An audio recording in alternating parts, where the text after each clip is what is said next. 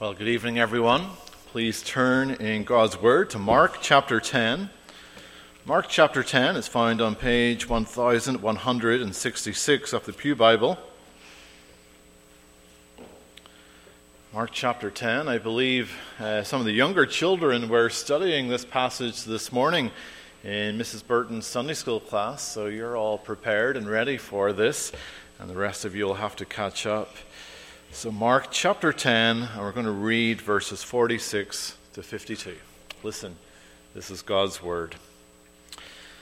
Now they came to Jericho, and as he went out of Jericho with his disciples and a great multitude, blind Bartimaeus, the son of Timaeus, sat by the road begging. And when he heard that it was Jesus of Nazareth, he began to cry out and say, "Jesus, Son of David, have mercy on me." Then many warned him to be quiet, but he cried out all the more, "Son of David, have mercy on me." So Jesus stood still and commanded him to be called. Then they called the blind man, saying to him, "Be of good cheer, rise, he is calling you." And throwing aside his garment, he rose and came to Jesus. So Jesus answered and said to him, "What do you want me to do for you?" And the blind man said to him, "Rabboni, that I may receive my sight." Then Jesus said to him, "Go your way, your faith has made you well." And immediately he received his sight and followed Jesus on the road. The grass withers, the flower fades, but the word of our God stands forever. Well, Helen Keller is probably the most famous blind woman of all history. Not only was she blind, but she was also deaf. However, she did not allow her disabilities to hold her back. As a result, she became known as the symbol of courage. She was the first blind and deaf woman to graduate from college. She became a world-famous speaker. She was an author. She was a politician. She traveled the world, going to 39 different countries. She met every U.S. president from 1897 to 1963. And she was once asked, "Is there anything worse than being blind?" And her answer was, yes, a man with sight and no vision. Now, Helen was meaning something political, but her words were also true in a spiritual sense. It is possible to see physically, but be completely blind spiritually. And so the question is that true of you? Are you seeing but have no spiritual sight? So in our passage today, we come across this blind beggar, Bartimaeus. And I want you to know that you're to cry out to the Lord for mercy and respond by following him, for he has given you your sight. So firstly, what do you want Christ to do for you? Verse 51. Mark intentionally places this miracle beside the request of James and John. What links these two passages together is that we find the same question. What do you want me to do for you? James and John asked to be seated at the right and the left of Jesus Christ in glory, but Bartimaeus gives a very different answer. He asks for mercy. Both James and John and Bartimaeus have faith in Jesus Christ, but they're both wanting something very different. And the question that Jesus asks is a great question. I wonder how you would answer it. What do you want Jesus to do for you? James and John's answer helps us to see their heart's desire. Their answer is inappropriate when Jesus had just told them that he was going to die. Rather than grieve at the fact that their master would die, we see their hearts were filled with a desire for glory and status. But James and John are not that different than you or me. What is it that you most want? What is it that you believe will make you happy? It could be a new job. It could be to finish your degree. It could be to have children, or to have a wife or a husband. Now, these are all good things. They are things that you should desire. But there is something much more valuable that you should set your eyes on, something that Jesus is willing to give you. Now remember, Jesus could easily provide for you a new job. He could easily enable you to finish your education or provide for you a family or a spouse, many other things. But these things will not satisfy. They will not make you happy. Instead, you'll be wanting for something else. C.S. Lewis defined this well when he said, "It would seem that our Lord finds our desires not too strong but too weak. We are half-hearted creatures, fooling about with drink and sex and ambition when infinite joy is offered us, like an ignorant child who wants to go on making mud pies in a slum because he cannot imagine what is meant by the offer of a holiday at the sea. We are far too easily pleased." Blaise Pascal identifies what it is that we're searching for when he says there's a God-shaped vacuum in the heart of every person which cannot be filled by any created thing, only by God the Creator, made known through Jesus Christ. Only Jesus can open your eyes for you to see that He is God and that you need Him in your life. Only Jesus can give of Himself so that you are satisfied. And He is infinitely more valuable than anything that you can have in this world. And you will find your satisfaction when you love and serve Jesus Christ and when you follow Him. Sometimes we are like children who have no idea of money. They willingly will swap a $20 bill for a 25-cent quarter because it's shiny. And Jesus is asking, "What do you want me to do for you?" But don't be so easily pleased with what the world has to offer. No, you are to want Jesus, who gives of Himself. So just ask. And that's what we see in this passage with Bartimaeus. So secondly, you need to see yourself as a beggar in the dirt of your sin. Verse 46. So what is your view of yourself? Are you like James and John, who thought of themselves as loyal disciples of Christ, as privileged because they were part of the inner circle with Jesus alongside Peter? Do you think of yourselves as more important than others? James and John thought they were more important than the children. Do you see yourselves as greater than others? James and John thought they were the greatest of Jesus' disciples. These men suffered from pride. They had the wrong view of themselves. They come to Jesus thinking that they are deserving these places of status. Well, Mark intentionally contrasts them with Bartimaeus. Bartimaeus really didn't have much going on for him. He was a blind beggar who came to this busy road between Jericho and Jerusalem. He probably needed help to even get him to this place where he would beg. Being blind would mean he was vulnerable to the traffic, to those who would exploit his weaknesses. And all he could do in life was to sit in the dirt and beg. He cried out to passers-by to give him some money, to take pity on him. What a pathetic job. He would have been desperate to get out of this situation. But there was nothing that he could do about it.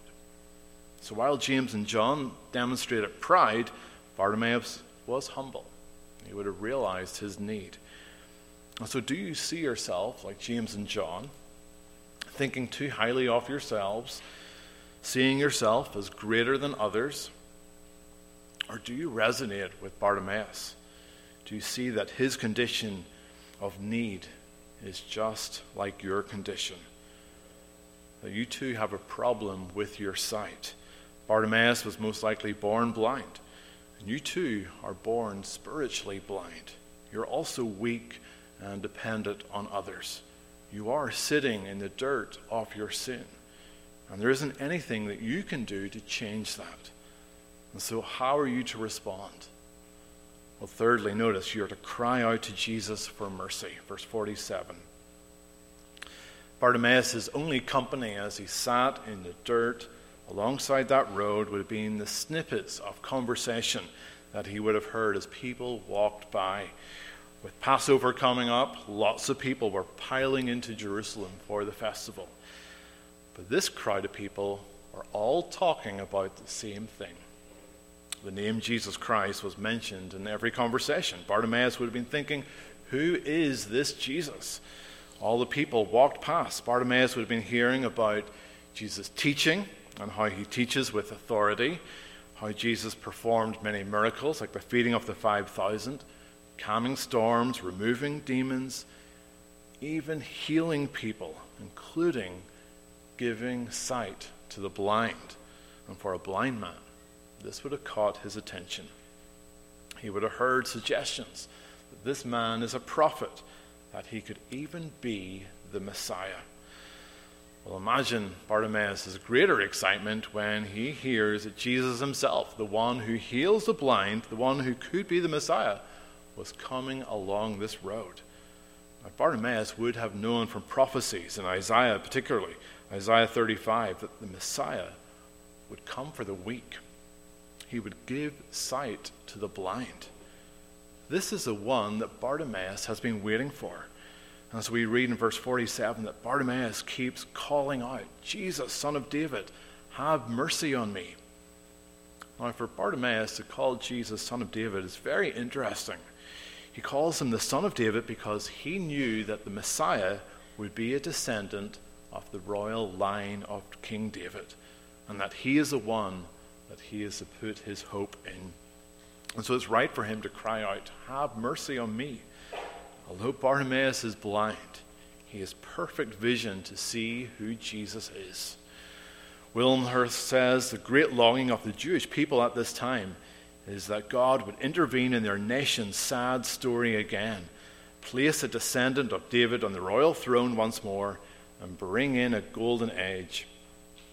The prophets had promised it. The people had yearned for it, especially now, after 100 years of Roman occupation, have snuffed out the last living memory of their nation's independence. Even the expression Son of David evokes that picture of the promised coming king. Bartimaeus saw Jesus as his only hope. Likewise, only when you see Jesus as your hope, that he is the one that your help is found in, that he can save you from your sin, that he can provide you strength when you are weak, that he can wash away your shame, he can give you peace when you are anxious. Only then will you cry out to Jesus for mercy. Imagine you're involved in an accident, you fall off your bike, you've broken your arm. When you get to the hospital, you do not plead for help from the doctors. No, you expect them to look after you. You pay for their service. It's their duty to help. But consider when you came off the bike and someone was walking by. It's then that you plead for mercy to that passerby, even though he owes you nothing and you can't give him anything. But you ask out of his mercy to help you. Bartimaeus has nothing to give Jesus. He knew that he was a nobody. Jesus would gain nothing out of helping him. But Jesus was his only solution, and his only solution was about to walk past him. And so Bartimaeus shouts out to make Christ aware of him and his condition. When he did this, the crowds of people scolded him. One commentator even suggests it might have been the disciples, for that would have been very fitting with the rest of the passage. I don't think it was. The Gospels are very good at exposing the disciples' weaknesses. One of the reasons we know how genuine the Gospels are. But simply it is, beggars are not appreciated. The same way they're not appreciated today. Bartimaeus was a nobody, and the people thought that Jesus would have no interest in this man. Ferguson writes, the crowd around him believed that he had nothing he could contribute to what Jesus was doing. They did not understand that this was not a disqualification from calling on the Lord's name.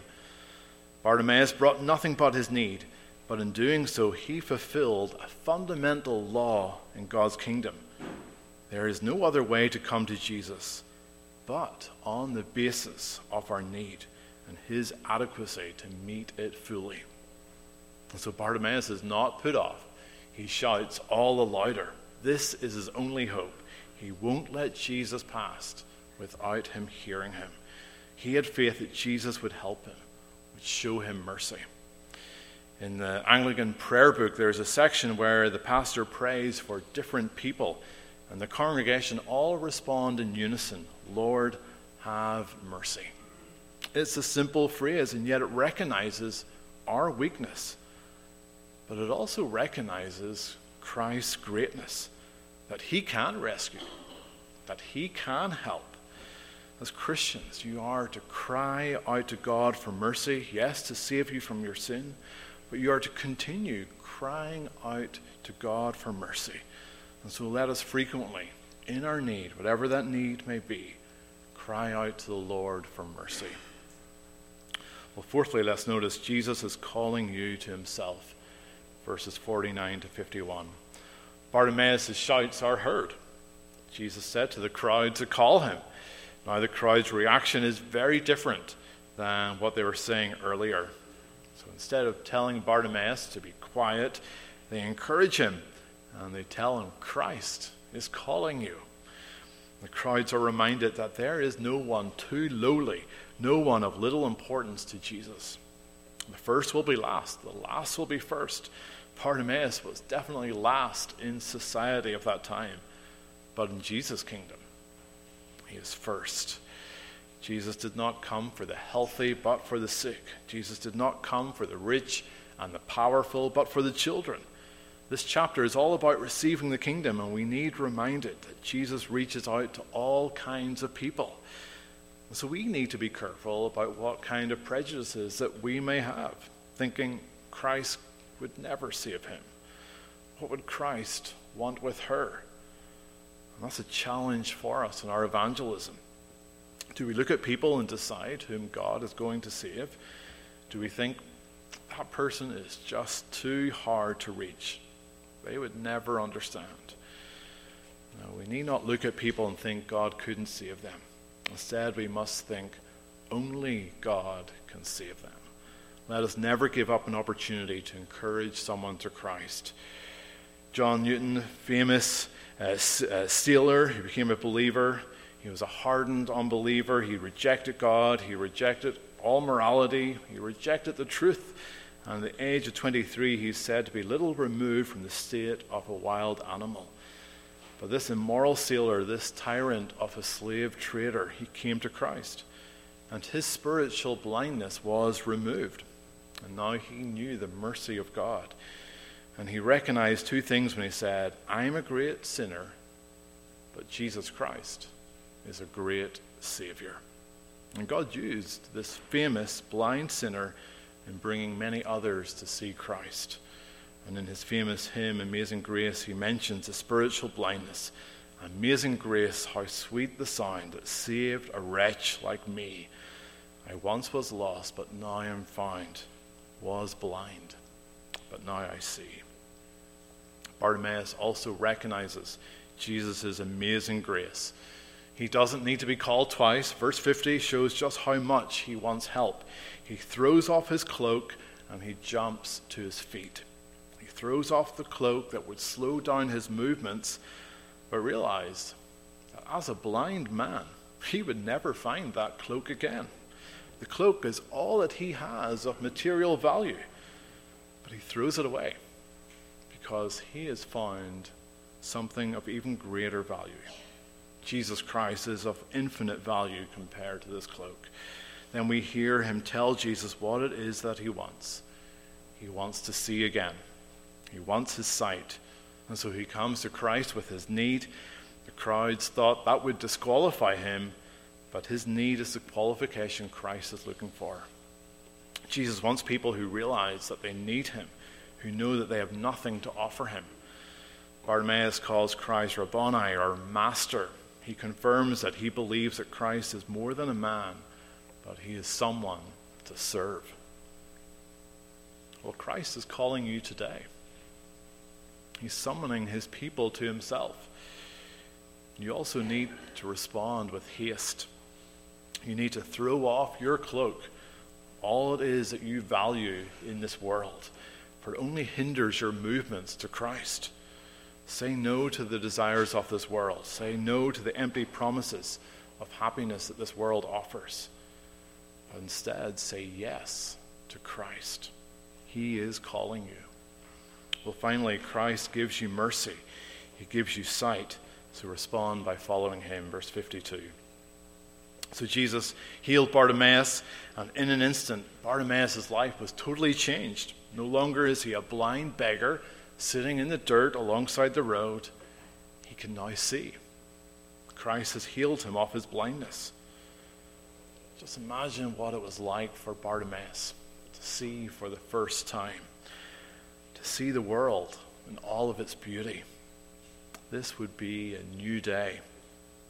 You may have heard of the YouTube influencer, Mr. Beast, who has made the headlines for providing the money for 1,000 people to have eye surgery to enable them to regain their sight. And it's generated controversy as to why Mr. Beast is doing this. Is it simply self-promotion? Well, controversy aside, for these people who were once blind, they can now see. They can see their loved ones. They are no longer dependent. To them, it's not controversial. They are thankful to now have their sight. Well, Bartimaeus would be thankful to have his sight. But for Bartimaeus, his healing is not simply about physical sight. He's been also given spiritual sight. The word healing literally means to be saved. And so on that road from Jericho to Jerusalem, Bartimaeus was saved, not simply from his blindness, but from his sin. Bartimaeus recognized Christ to be his Savior. So Jesus was on the road to Jerusalem to do just that. So remember last week of how we spoke of Jesus' determination to get to Jerusalem. He would not be distracted. He was focused. His mind would have been preoccupied about the thoughts of the future pain and torture that he would suffer from. But he did stop. He stopped for Bartimaeus. Why stop for this blind man? Well, to show him mercy by saving him, by giving him sight. This is the tender love and care that Jesus shows, even in the midst of his own troubling thoughts. And it helps us see what Jesus' mission is all about. He came to save the lost. He came to show mercy, even to a blind beggar who was nothing in the world's eyes, but precious in God's eyes. Bartimaeus is an example of the very people Jesus came to save. And we read in verse 52 that Bartimaeus doesn't sit back down again and start begging. No, now he follows Jesus along the road. So at the start of the passage, Bartimaeus, he was sitting on the roadside begging. Now he's on the road to Jerusalem following Jesus. Before, Bartimaeus was lost in the misery of his sin, lost in darkness. And now he has been transformed. He's walking in the light. Scholars believe that Bartimaeus must have been well known in the early church, and that's why Mark includes his name in this passage. And his testimony of receiving Christ's mercy and following Jesus must have been well known. We considered before what it means to follow Christ on the road. It means to carry your cross. And so Bartimaeus would go to Jerusalem, and he would see with his new vision his Savior die on the cross and later rise again.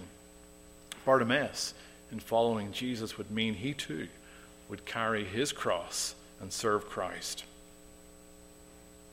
Jesus has shown mercy to you. And so are you following him along the road? Have you left your sin behind and instead are now serving him? Or have you sat back down again after receiving the blessing of your salvation? No, you are to be on the road following Christ. Bartimaeus, James and John, they exhibited faith in Christ. But while James and John in their pride saw Jesus as a means to gain them power and status and privilege so that people would serve them, Bartimaeus came humbly, asking for mercy. And in receiving mercy, he dedicated his life to following Jesus Christ. Ferguson writes, "True greatness lies in humble service." Jesus' greatness never stood out more clearly and when he helped this helpless man out of his darkness and into the light of a new and more glorious day. So ultimately, only Jesus is the great one. That's why your hope is in him. That is why you are to cry out to him for mercy. And you can have confidence each day that in Christ you have mercy, and you continue to receive mercy as you follow him along the road. So cry out to the Lord for mercy and respond by following him, for he has given you your sight. Amen. Let's come to God in prayer. Our Heavenly Father, we thank you for your word. We thank you for this question. What do you want me to do for you? And Lord, we ask for forgiveness. So often we want the things of this world. Not necessarily bad things, but things that will not fully satisfy. Only you will satisfy. And so, Lord, we do thank you for your mercy towards us. We are like Bartimaeus. We are blind. We are begging. But you have given us sight. You've shown us mercy. You've forgiven us our sins. And so we pray, Lord, that you would help us to follow you along the road, to serve you. We ask for your mercy daily to do just that. And we ask this in Christ's name. Amen. Well, please turn your psalm book to Psalm 40a. Psalm 40a. In this psalm we hear of the psalmist crying out for help. And God responds by rescuing him. And likewise, God rescues you and me. And so let's respond by praising God. So let's stand and sing Psalm 40a.